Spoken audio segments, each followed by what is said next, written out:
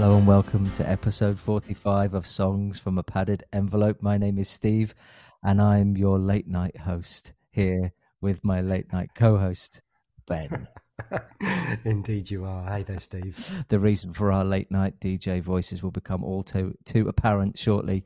We've made a return journey to the Faroe Islands for this episode, where we are joined by Sigmund Zachariasen, a prolific musician who plays guitar in Joe and the Shitboys and shares with us a wonderful demo from his country band, Cowboy Keks.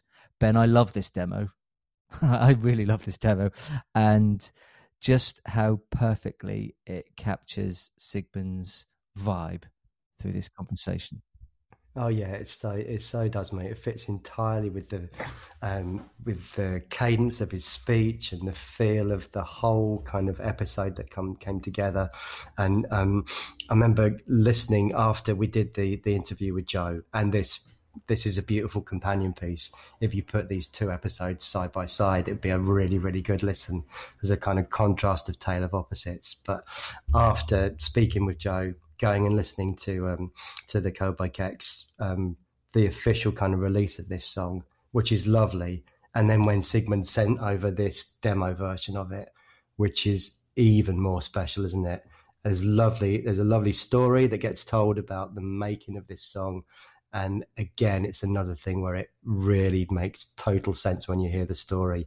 Listen to the song again. It's wonderful, absolutely wonderful. It's absolutely brilliant, and as you say, Siggy sort of tease up the origin of the song so nicely. I noticed tonight that it's a nice little coincidence that this is episode 45, and Siggy talks and shares with us that how busy he is releasing 7-inch singles, sometimes for bands that don't even exist. Yeah, it's the man with the passion, isn't it? And I think we hadn't tapped into that. We didn't have an awareness of that when we came to the interview with Sigmund, and then he, and afterwards going and checking out all the stuff that he's done, and this fascination and love of 7 inches and of putting songs out there, whether from real or imagined bands. It's such a brilliant trajectory to it. Yeah, Siggy's wisdom and motivation for that stuff. I don't want to preempt too much, but it's one of my favorite moments from any of our podcasts. It hit me like a train when he said it. A very slow moving night train. Yeah, this is a man who describes himself as as pretty lazy and not achieving very much. But that's far from the truth. This is a man that's highly motivated and in all sorts of directions. And clearly someone that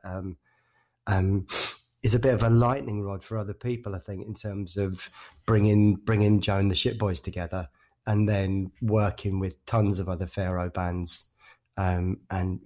He's a real mover in the scene, isn't he? Yeah, you can kind of see why, and you sort of speak to the guy and listen to the way that he talks about making music, and it makes you want to make music with him. It's like, oh yeah, well, I'll just come around with my guitar now. Let's see what comes out. If we collaborated, what would come out? Yeah, he's got that about him. So I think you're absolutely right. And now that we've, I don't know about you, but listening to like the Joe episode again, and now we've spoken to Siggy, I've kind of got a little bit of a Panini sticker book kind of thing going on where I feel like we need to get the set. Well, wouldn't that be a treat?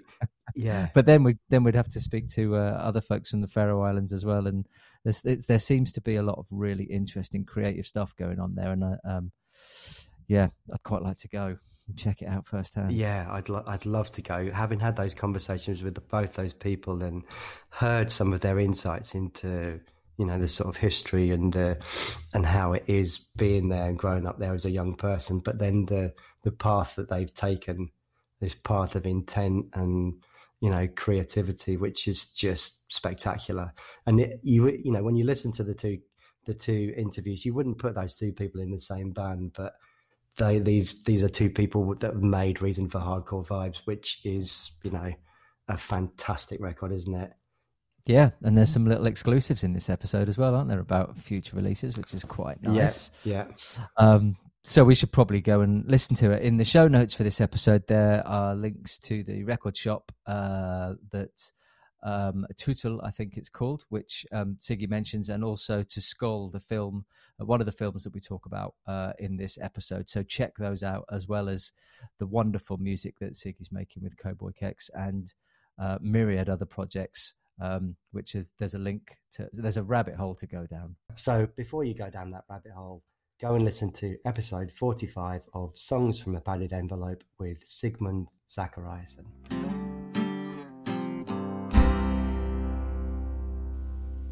Hello, I'm Sigmund. I play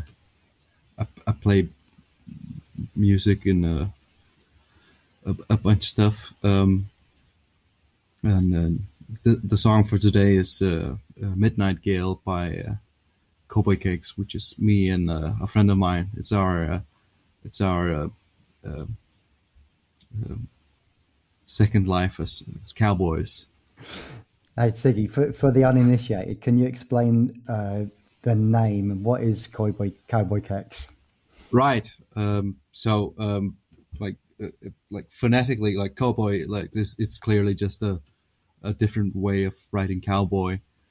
And the Kex part is it means biscuit or biscuit. So there's these here in the Faroes, we've got the you know these biscuits called wagon wheels. These candy biscuits, and they're just called cowboy biscuits here. Nobody ever calls them wagon wheels. Nobody would dream of calling them wagon wheels. The Faroes have had English chocolate since the war, because you guys occupied us and protected us from the Germans. So we've had English chocolate for forever now, but those things have always been called cowboy biscuits, and it's kind of weird. There used to be a cowboy and a couple of horses and on the biscuits, but I think that's gone now. I think it's just text these days. They need to bring the cowboy back, I think, don't they? I think so. He's riding I forget what it's called, but he's not on the horse. It's a carriage, like it's a cowboy on a carriage and a couple of horses. I'm just wondering if there are any other chocolate bars that have alter egos in the Faroes. Right. Yeah, there is actually. You know, Viscount, I think they're called. Oh yeah. Yeah. Never you know, those. There is these mint chocolate mint biscuits and this green aluminium green foil. goo on the top of it. Yeah, but they're packed in this green aluminium foil. Yeah. And those biscuits are basically they're kind of like the national food of the Faroes. I don't think you can't buy Viscount biscuits these days, can you, mate? Haven't you seen? Yeah, you can. Yeah. They're big here. Everyone who's like really about Faroese independence and stuff like that, they love those. You can keep them. I don't like them at all. Keep all the Viscount biscuits. but they're just called green biscuits, like green cakes. Like, of course they are. A Viscount is a way too like there's a silent S and everything. That's too difficult. It's just green biscuits. The wrapper is green. Welcome to our new podcast about biscuits. Yeah, brilliant. It's this weird thing. Like there's not a whole lot of British culture up here, but like tea and biscuits has snuck its way. Well, as we were talking about Cowboy Kex, do you want to explain a little bit about how the band came together? Me and this guy called Heidrich, or Heinrich. We've known each other for a while. Like the Faroese music the music scene here is it's everybody knows each other. It's pretty small. It's a small place, but we were he was playing at Iceland Airwaves, a festival in Iceland, in what was it, 2018 I think, and we were there as well with the Joe and the Shit Boys, and afterwards we went out for drinks, just to kind of celebrate. Like I don't know a ton of people in Reykjavik, but if, you know, when you know somebody, you call them. And we were just sitting, me and him, we were just sitting at this bar and just rambling on about how we both wanted to make country music, and this was the result of that. Like afterwards, we talked about it for a bit. Like, yeah, let's make country music. Yeah, let's do this. I had just recorded a different thing as well that had kind of a country-ish, twangy thing over it, and he was really into it as well. So then COVID starts a few months later, and we kind of figured we found out that we were neighbors. So and I had a basement studio at the place I was renting. Me and a friend, we were renting this house, and we'd installed this like just pretty shitty studio in the basement. So after that, like, we were both stuck here in the Faroes, and I had this tiny studio, and us being neighbors, we kind of had to just get started. Now we're here, I guess, talking about it, and we're pretty much done with an album. That's an exclusive for you guys. Fantastic. There's a really nice sort of fully fledged version of Midnight Gale up for people to go and check out. But the demo that you sent us over is a really beautiful raw take of the song. Can you tell us about that recording? How that recording came together? My memory is kind of hazy. I drink a lot. I think how we wrote the song. Like I was.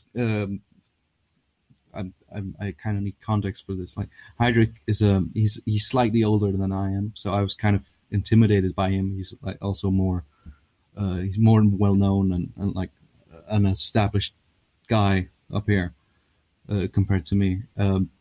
So he kind of proclaimed, like, have a guitar ready, have a bottle of wine ready, and we'll write a song. So.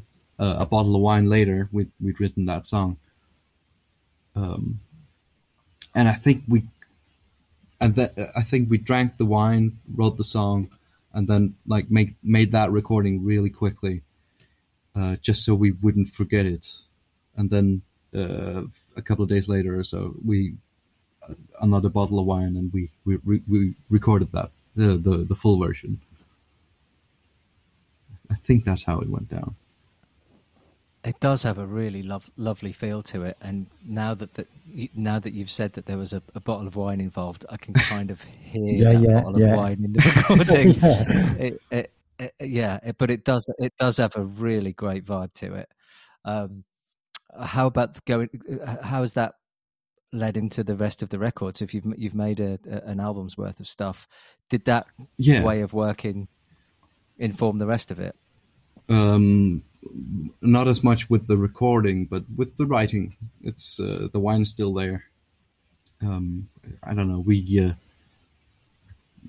get together a lot to I don't know. There's something about being drinking buddies, but being like working drinking buddies that seems to be working. And for you, what's the country influence? What's the desire to go and explore making country music? The Faroes is a weird place. It's like the easiest way of explaining it. I think I think Joe got into it a bit with there actually, it actually makes sense to play punk music here because there's actually there's a lot of right wing types here to rebel against, and like our minister of culture right now is like this super right wing guy, like super conservative and religious and all that. So in a lot of ways, the Faroes are kind of like a Southern American state that drifted off. So there's a lot of these Baptist churches, and what I'm trying to say is there's a lot of country here. There's a hell of a lot of country here. We got three or four radio channels, and one is almost exclusively country. And it all stems from back in the 50s, I think 50s, 60s. A lot of the sailors they would go to Newfoundland. They'd sail over there, fish and stuff, and they'd buy country records from there and bring them over here. So there's this pretty long tradition of country music, like going back to the 60s or 50s. So it's in the air for you, that stuff is, it's present. Yeah. So when you're younger, you don't want anything to do with it. And you think, oh, fuck this, man. This goddamn fucking country music. And then you kind of grow up, you grow slightly older, you sort of realize, well, Johnny Cash is country, he's kind of cool. Hank Williams is country, he's pretty cool as well. Willie Nelson is country as well, he's hella cool. So it doesn't have to be, all of the songs don't have to be about six packs and girl legs and pickup trucks and stuff like that. You can do it a bit more tastefully. Is there something about trying to reappropriate the music from a non-right-wing perspective to take it into, your version of it? I don't know. I mean, I guess both me and Heirik have a bit of a tendency to go a bit retro, or at least a bit throwback in a way. He really loves 40s stuff, and me as well. So I guess that old outlaw country, it's very cool. But it's also really fun to poke fun at it. We've got these outfits where I'm in pink and he's in baby blue, and that seems to confuse the hell out of everybody because it's no secret that he's completely open about it and has been forever that Heirik, he's gay, and so and officially I'm not. So so everybody here is pretty confused about that. They're like, well, why is the one who's gay? Why isn't he's not the one in pink? This doesn't make sense. Isn't he supposed to be the guy in pink? It was kind of fun to do these weird sorts of provocations. And you said that he's quite well known in Faroese music scene already. Can you give us a bit more detail on that? Yeah, he's had a bunch of solo records. He's made a ton of music videos for everyone pretty much. If you know any Faroese artist, he's probably made a music video for him. He's made a bunch of short movies as well, short films, and some stuff that's slightly longer, and a bunch of graphical work. And he's this really he can make everything. He makes music, film, and whatever he wants. Like he paints, and he's amazing. He's one of those people that you kind of get annoyed at because they're good at everything. Yeah. And I stumble on every single thing that I do, but like, so I try to, been faking it for a while now. Well, it doesn't come across like that. It doesn't come It across doesn't, like you've yeah. been faking it at all in the Joe and the Shipboys music or in Cowboy Keks. But I can understand how you might approach in making music with somebody who has that pedigree. Might be something you have to, that might be a little bit intimidating. To start collaborating with somebody like that. Do you think you've moved past that quite easily now? Yeah. I figured out with him we kind of figured out that I'm not particularly good at playing instruments, but he's worse. So I had that. Like he's a really good singer, and he can whistle really well, but he's not very good at playing guitar or piano or anything. Nor am I, but I am better than he is. So is there going to be a film that runs alongside the album then, do you think?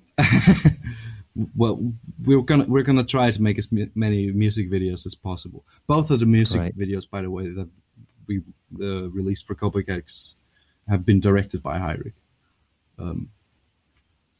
So it helps with the budget. We don't have to pay a director. Well, it's just I'm just wondering. You're talking about Hyrik making films. Is there much of a filmmaking scene on the Faroes? It's been getting slowly getting better, like slowly getting bigger. There's been for years and years there weren't any feature films, but there's been a few feature films these last few years. It's been like 3 or 4 or something. It was just a documentary that just got released called Skål, which means cheers. It's about a few friends of mine actually, and it kind of feels like a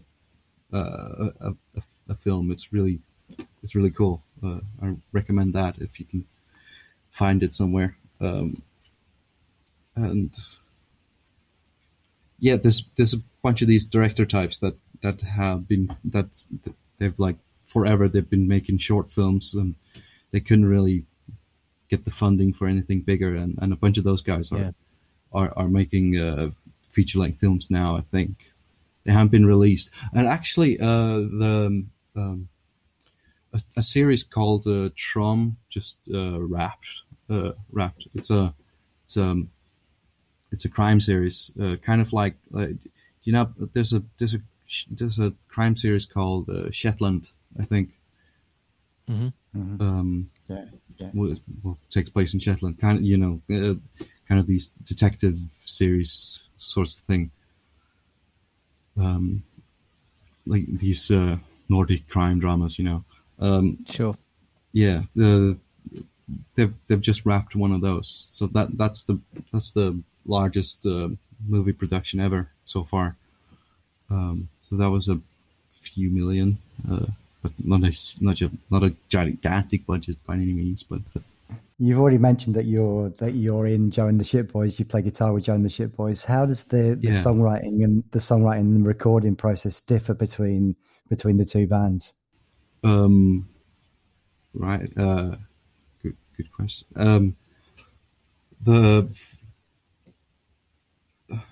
I think the Cowboy Keks one is it's kind of that one's more obvious. Like it's the band is us two guys, and then we get together over a bottle of wine and write a song. Like that makes sense, right? Even if you didn't play music, that kind of makes sense. That's like the Shitboys, the Joe and the Shitboys method of writing songs so far, it's been really weird. Like we just get in a room and we so far we've always just written songs when we need to record them. So for everything that's been released so far, it's been we had this practice space, and I'd set up these. So I produced those records really badly. Like I put up these microphones around the room, just our normal practice space, like I'd turn them as wrong as possible and try to record it as horribly as possible. And then and it kind of had to be like this spontaneous thing where like, okay, we're rolling, or like we're ready to roll. We need a song, and then somehow we figured out some sort of telepathic way of writing, rehearsing, and recording a song in an hour.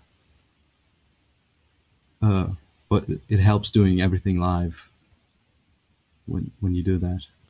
I'd love to be a fly on the wall. It just sounds so exciting, that way of doing things, the spontaneity of it. I mean, Joe talked about it when we spoke with him as well, and that idea of I'm gonna just break the rules completely for the good of how this is going to sound, or I want it to be, I want it to kick against what's. I'm assuming that's what it is. Have you kept up with that process of recording? Do you see, is that what you do? So there must be when you did it for the first time and thought, I'm going to do this is going to be shit, and then listen back to it and said, yeah, that's shit enough, or you thinking actually that's really good, we should keep doing that. Well, the first time that was the exact thought. We wanted to make this shitty punk record, and we didn't care about it at all. We didn't try to make it anything more than that. It just had to be the shitty punk record. And then when it came time for release, we kind of figured maybe our release show should be more than 2.5 minutes. So, well, let's just write a few more songs, I guess. Let's just have the microphones on and record them so we don't forget him. And then like what worked one time on 2 tracks happened to work for 10 more tracks, and then it worked for a second whole album as well. And yeah, it keeps working so far. Fingers crossed, I guess.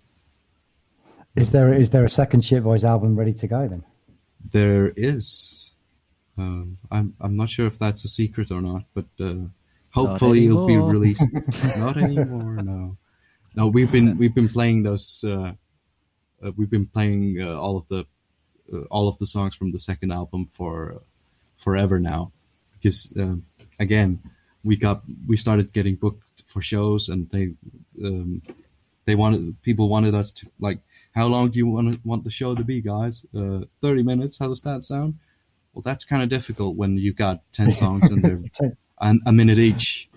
Yeah. So we were like, oh shit, well, we gotta write another album, just to fill out, just to do our time, So it was necessity. I'm really looking forward to coming to see you when you play in the UK. Ben and I will be there for sure. Yes. Yeah, absolutely. It's going to be lovely. It's going to be great. Yeah, I'm really looking forward to it. You guys must be super excited to get out and do some shows. It must have been a bit frustrating for this last year and a half. Yeah.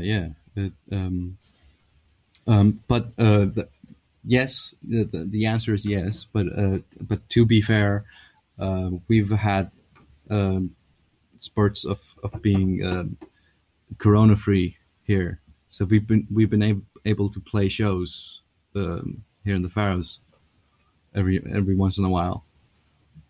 So, like, for it seems like for a lot of bands, they haven't played a show in over a year, and we played a bunch. So there's that. We just haven't been able to tour, but we've been able to, like, play at the local dive bar and stuff like that. We played in a tunnel, full on tunnel. Oh yeah, I think Joe mentioned that, didn't he? Joe did mention it was just after we'd spoken to him. It was that for the opening of a road, was it, or the opening of the tunnel? Opening of the tunnel.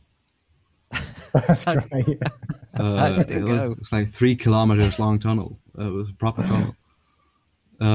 Yeah, we got booked for that. I guess we're a mainstream band now here. When we had Joe on the podcast, he gave us the origin story. But seeing as you're sort of pivotal to that, can you tell us about how Joe and the Shitboys came together, the name and the origin of the band? Yeah. Well, this is gonna be. Is this an audio only, or will the video ever get out? No, it's not recording. Not recording the video. Okay. So, well, but you guys are watching, right? Yeah. Like you see over there. Oh yes. Yeah. Yes, that's the original. That's the original painting. I guess it's a painting of the reason for hardcore vibes. I got a job to demolish this old school that, funnily enough, Heinrich actually went to when he was younger, and I now live in, because it got demolished and turned into a student's home. And my partner got an apartment here, so we live here now. And then like all the stuff had to be thrown out, all the old furniture and whatever, old walls, everything. And in much of this rubble, there's just junk. But it was kind of like every day at work was kind of like being at the flea market or something. Like I kept finding dumb stuff. I kept finding old skulls of animals, and I took them home and gave it to friends. Hey man, you want a goat skull? And then the next day give another skull to someone else. And yeah, I think people got kind of freaked out by that for a while. But like just all stuff from the biology classroom, and pretty close to where arts and crafts was, there was these paintings by students, and I brought a few of those home with me, and one of those one was the reason for hardcore vibes, the cover, and it has that text, that sentence, the reason for hardcore vibes, and all those the weapons, the gun and the hedge scissors maybe, and it just seemed so pure in a way, like it's at least to me it screams, I'm 14 and I hate the world, like that teenage not angst, but like that really dumb, edgy sort of teenage thing. So that was the first part of it, and for the longest time it was just standing on a shelf in the practice space, and we had different projects going on, stuff like that. For the longest time it was just there, and every time a guest would be stopping by, they'd be like, could I use that for cover art? No, you can't. That's reserved for something. I don't know what yet, but it is reserved for something.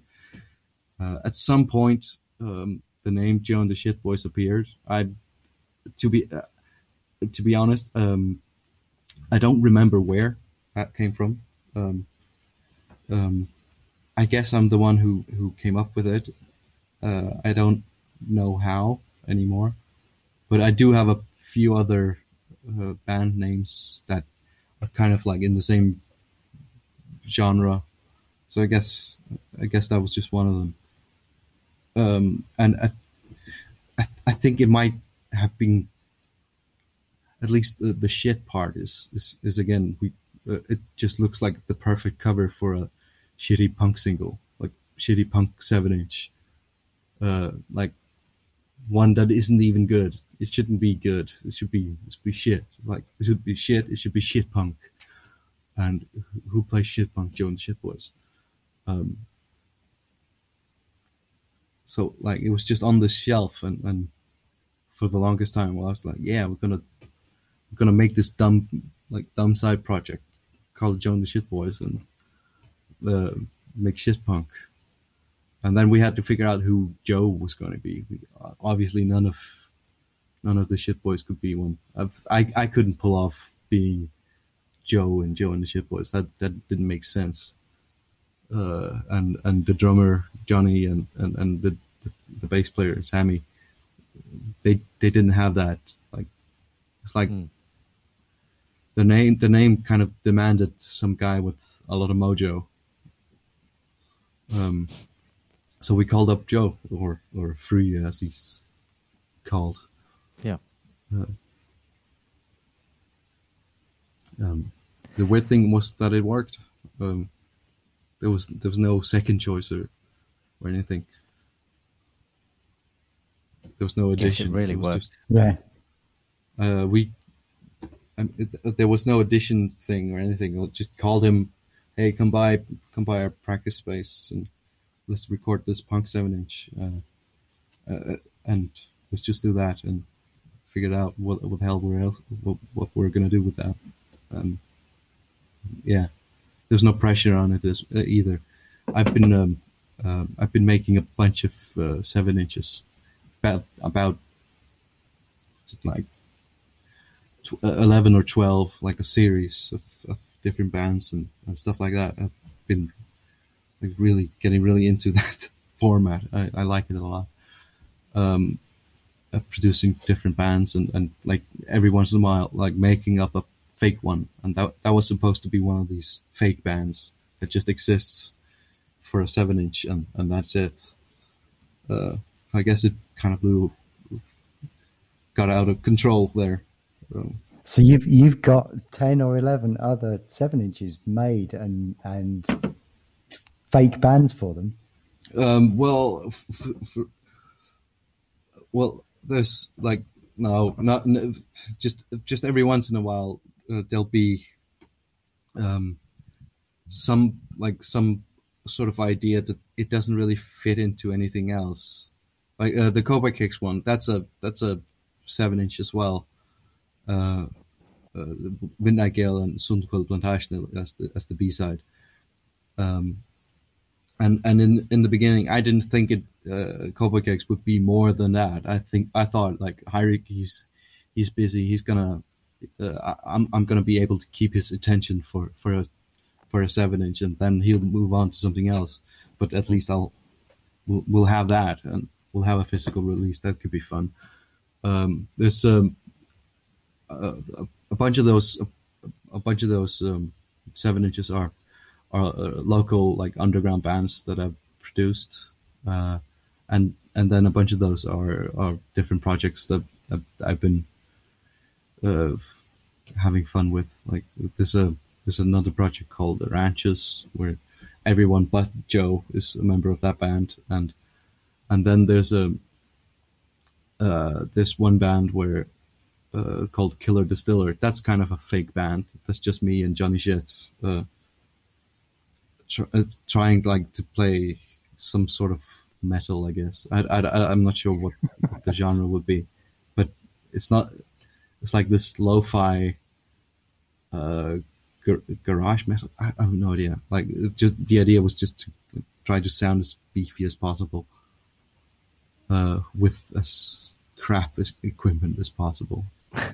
But like that band hasn't really existed. It isn't a priority.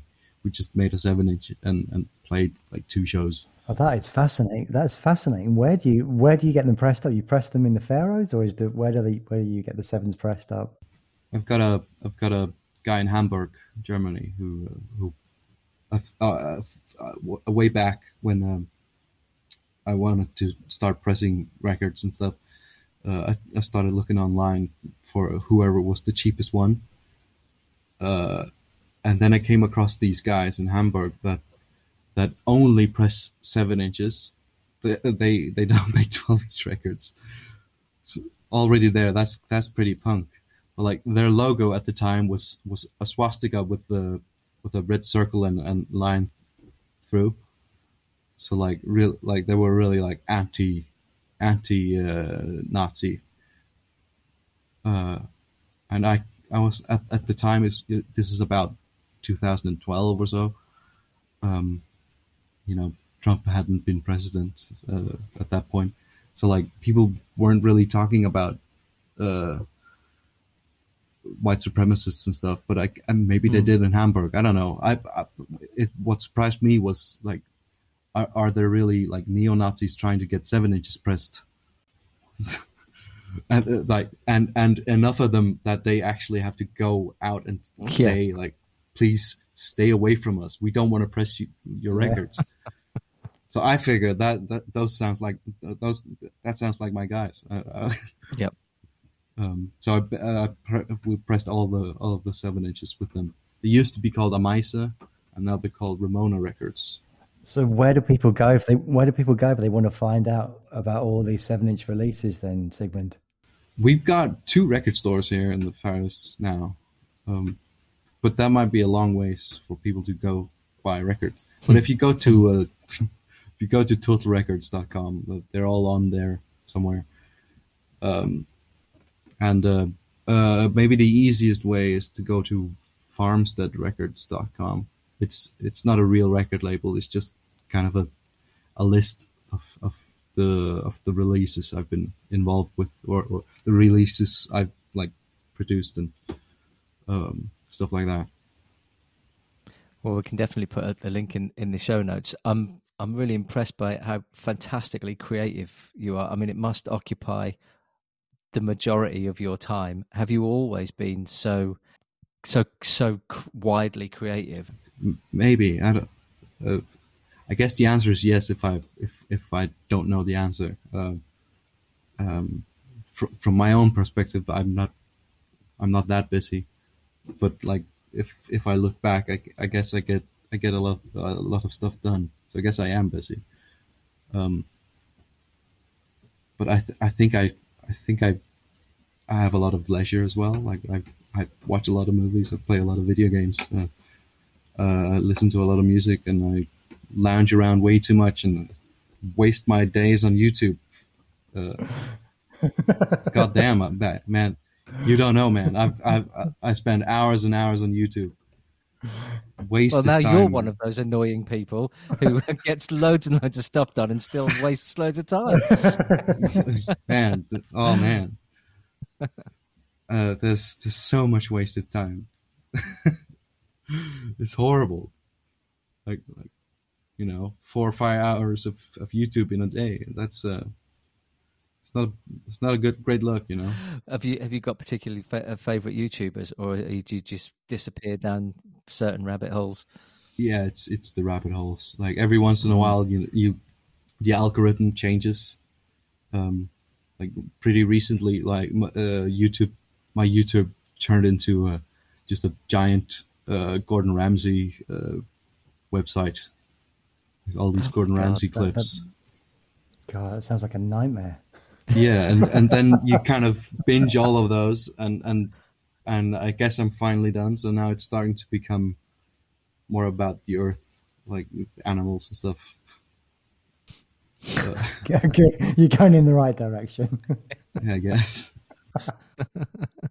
How did you first come to music? Was there music in your family home when you were younger? Yeah,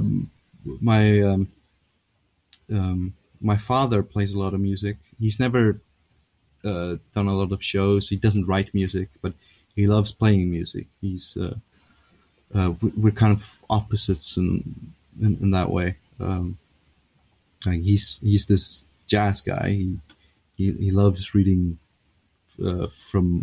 he loves reading sheet music and like playing along to that, and he plays piano and guitar and bass and accordion, mostly accordion these days. But when I was a child, he put me to sleep with his bass. He'd say goodnight, and then he'd jam on the bass for a while. That's lovely. Yeah. And then he'd like jam out to some weather report or something like that. So I guess I heard he had all these jazz jams with me whilst I went to sleep. So I guess that's why I'm playing punk music to be like to go against that. But as a really young child, we there was a while where we got MTV here in the early 2000s, late 90s. You'd get MTV and a few other channels. There was BBC World, Eurosport was there as well, and I watched a lot of TV back then. So I guess YouTube wasn't invented, so I had to watch TV back then. And I watched a lot of MTV, and then at some point I figured out that I figured out a way to play piano as a 7-year-old. I figured out if you only stick to the white keys on the piano, it kind of always sounds okay. And if you do the reverse as well, like if you only stick to the black keys on the piano, it sounds pretty good because you're always in the scale.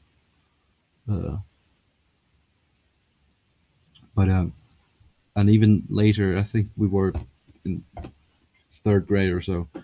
Me and a few friends, we wanted to start a band, and before we could start our band, we had to write a few songs so we had something to play.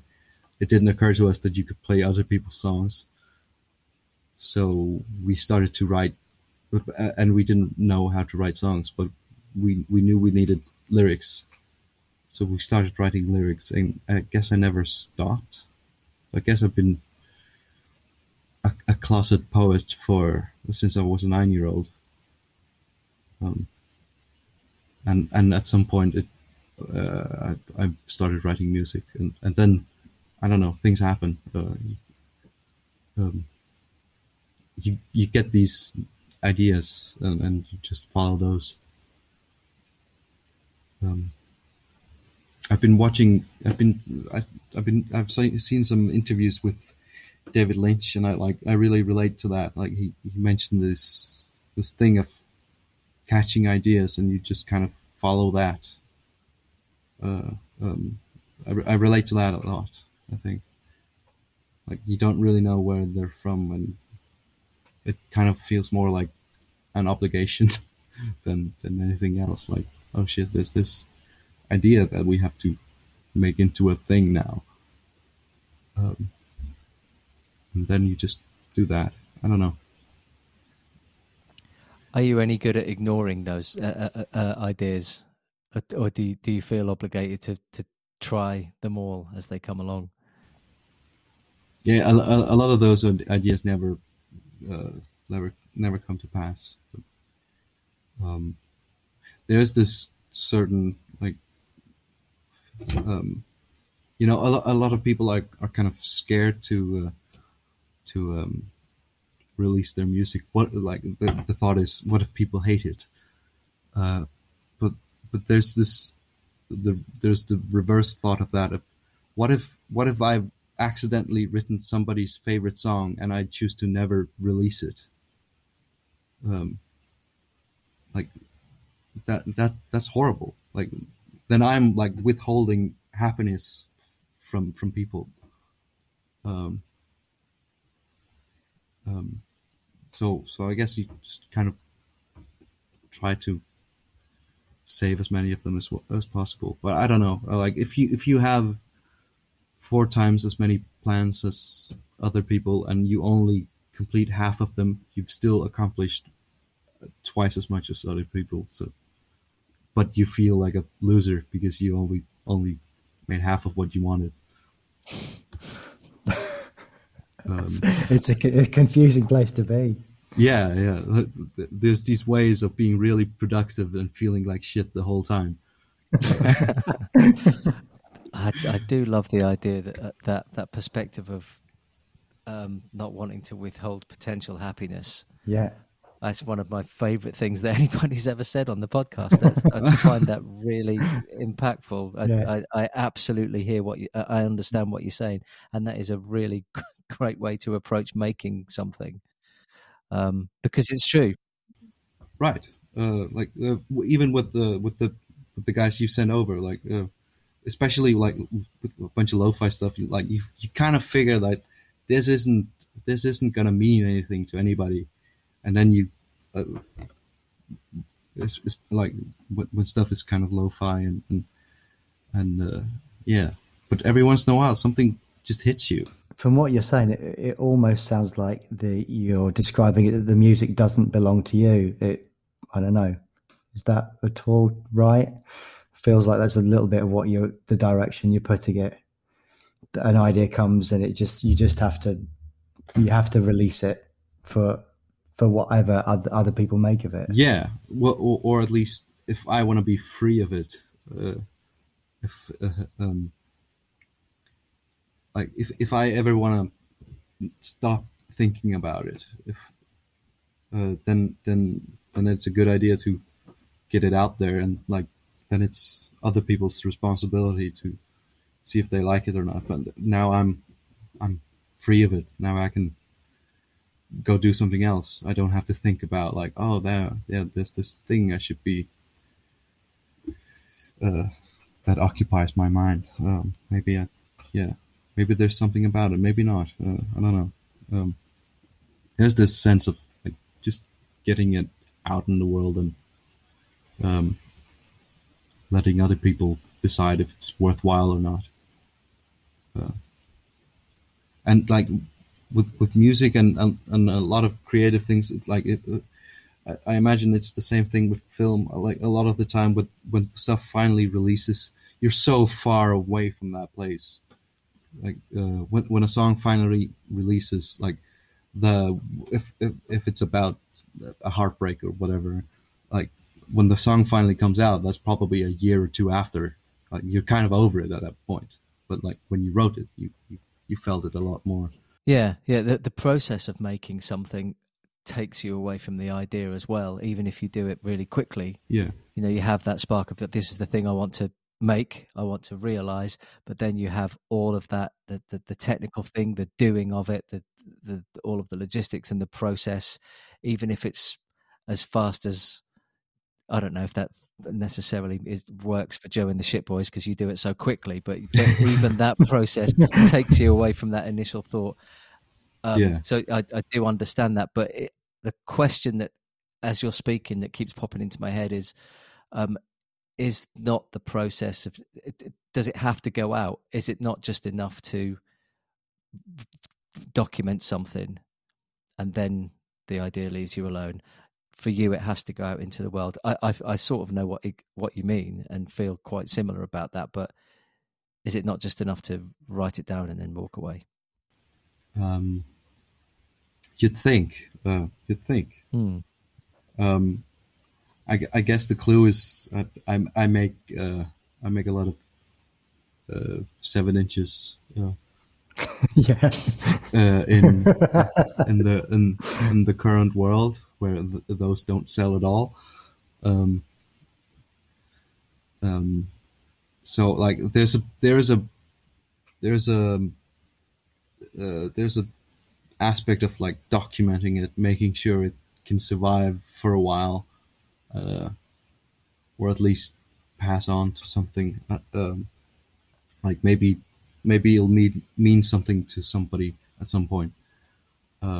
Yeah. When I was younger, I always wished that maybe a grandfather, or great grandfather, great great grandfather,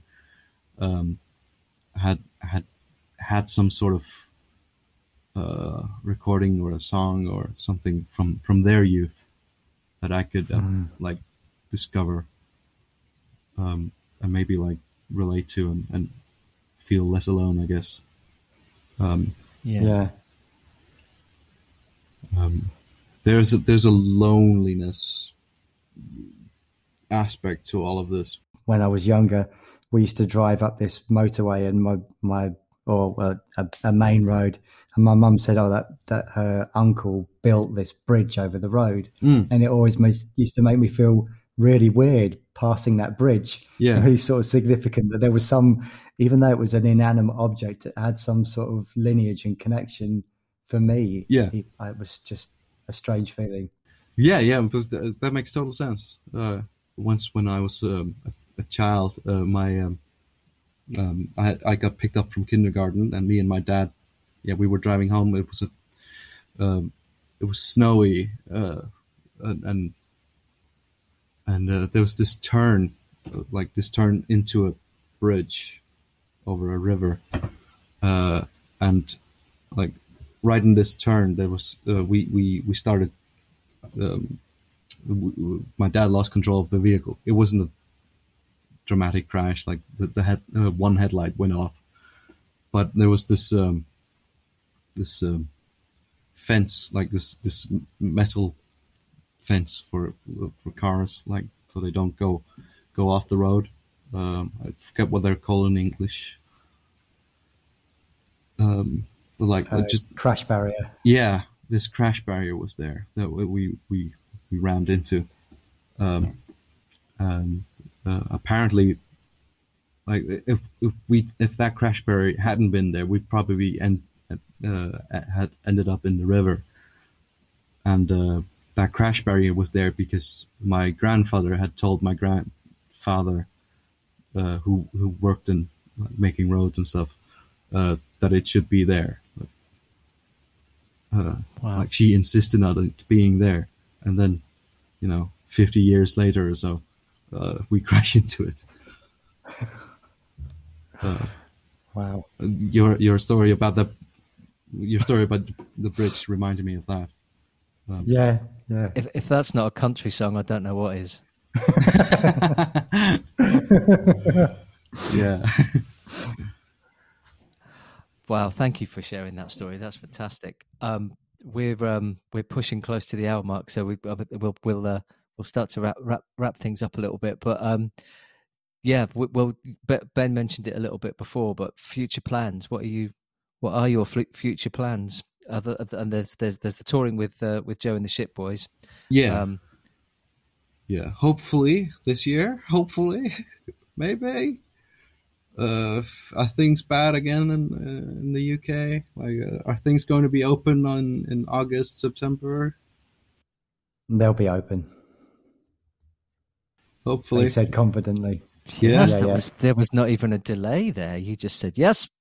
That's wow. Okay. I mean, our first UK gig this year is in mid-August, so that's gonna be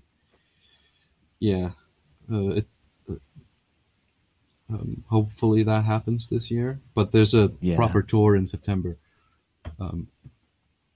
Great. And that's a UK tour, I guess. Yeah, it is. Like it's not a European tour. It's a UK tour. That'll hopefully happen. That tour's been postponed a few times now, about 4 or 5 times. So we've been. It was originally supposed to be in May last year. So like originally, when everybody had to quarantine for 2 weeks, those 2 weeks have turned into a year and a half. God damn. So we're still waiting, but so is everybody else. So yeah, a tour and another album, hopefully, like September, somewhere there, I think. And this Cowboy Keks album is pretty much done, like recording wise, and entering like halfway there with the mixing now. And then I've got a solo album as well. Right, I'm releasing a song tomorrow, actually, or they always go out at midnight, so I guess it's in a little over 40 minutes or so, right? Something like that. I don't know. Yeah. Tell us about your solo single.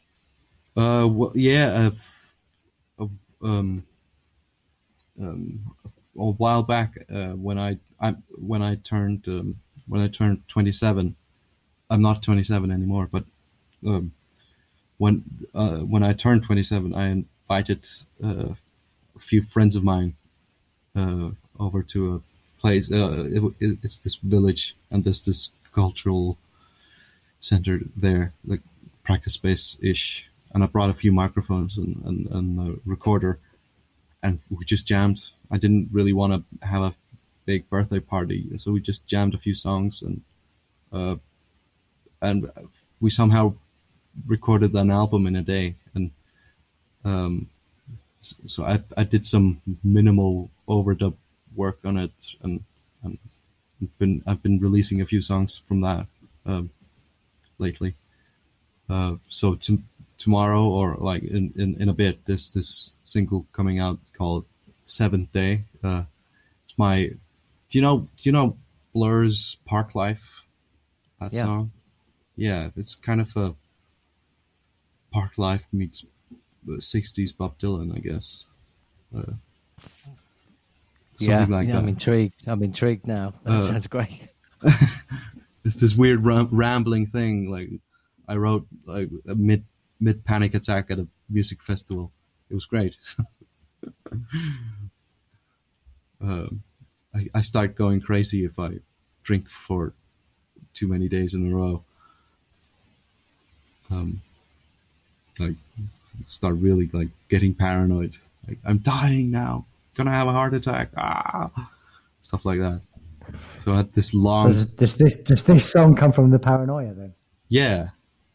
I've somehow this one time I've actually managed to just like live it for a while. I'm just like was fully aware that this was just paranoia and stuff, and I just like just went full method and was like, wrote a like it was this long thing, and then years later I've kind of threw it over this thing, and now it's the song that's releasing in 45 minutes. And there's been a few other songs that have come out of this. One's called Go to Sleep, and one's called No Lions Here. Fun stuff. Again, it's kind of a blur. Sorry to use that word again. But so I don't have a very clear memory of either writing it or recording it. But me and these friends of mine, who the best part was that they didn't know each other. They only knew me. So it's like I was the one guy who everybody knew, and then they didn't really know each other. And then we just got together in the middle of nowhere and played music. And I had somehow I always have a few songs kicking around that you can like try, I guess. So hopefully that will come out soon. Fantastic. We'll put a link to the single in the show notes as well. The way you've just teed it up, I think people are going to want to really listen to it straight away. I know I do. Well, look, Siggy, thank you for coming on the show. It's been really fascinating to hear what you've got to say and to hear how you approach being a creative person in the way that you do. I found it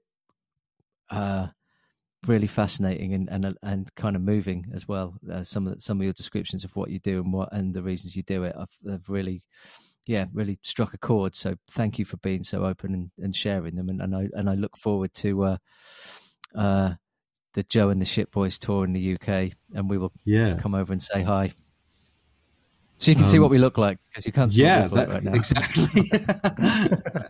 And Joe has promised to give Ben Ben a tattoo, so there's that as well. Indeed, yeah. Look, can we just round off now and finish off the podcast with you introducing the song that people are going to hear, please? Yeah, this song's called Midnight Gale. It's the title is a Moby Dick reference. and it's by Cowboy Cakes. Sigmund, thank you. Thank you. Thanks, Sigmund.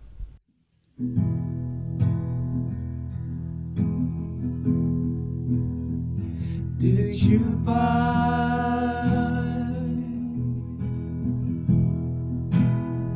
your last love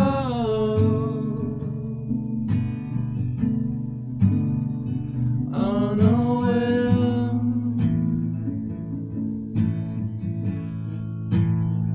Or was it planned? Was it fun?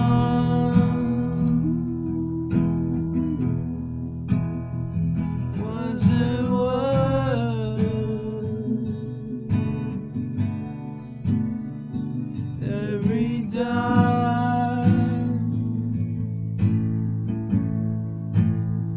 spent on the line?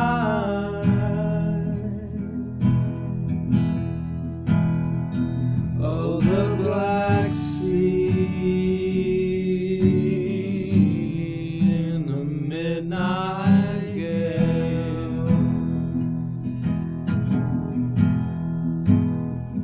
Oh, the Black Sea in a midnight gale.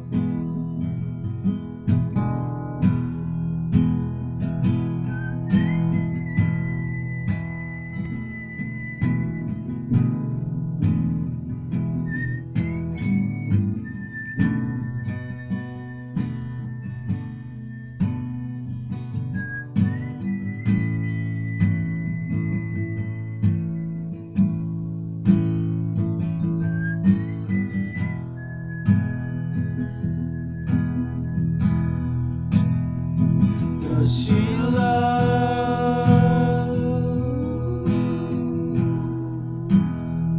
as you pay for? Does she laugh when it's called for? Are you scared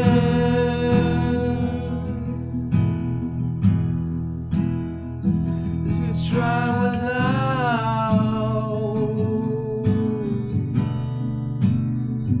of the help of your wherewithal?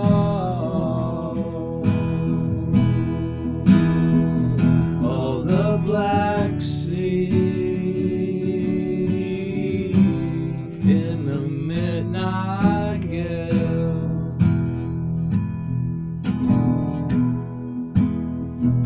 Oh, the Black Sea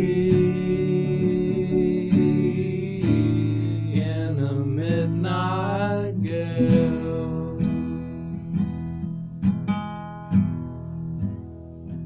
Oh, the Black Sea in the midnight gale. Oh, perfect. Songs from a Padded Envelope is presented, produced and edited by Steve Swindon and Ben Clay. Music is by state-sponsored Jukebox. Artwork is by Matt Canning. Songs from a Padded Envelope is a Hidden Hive production.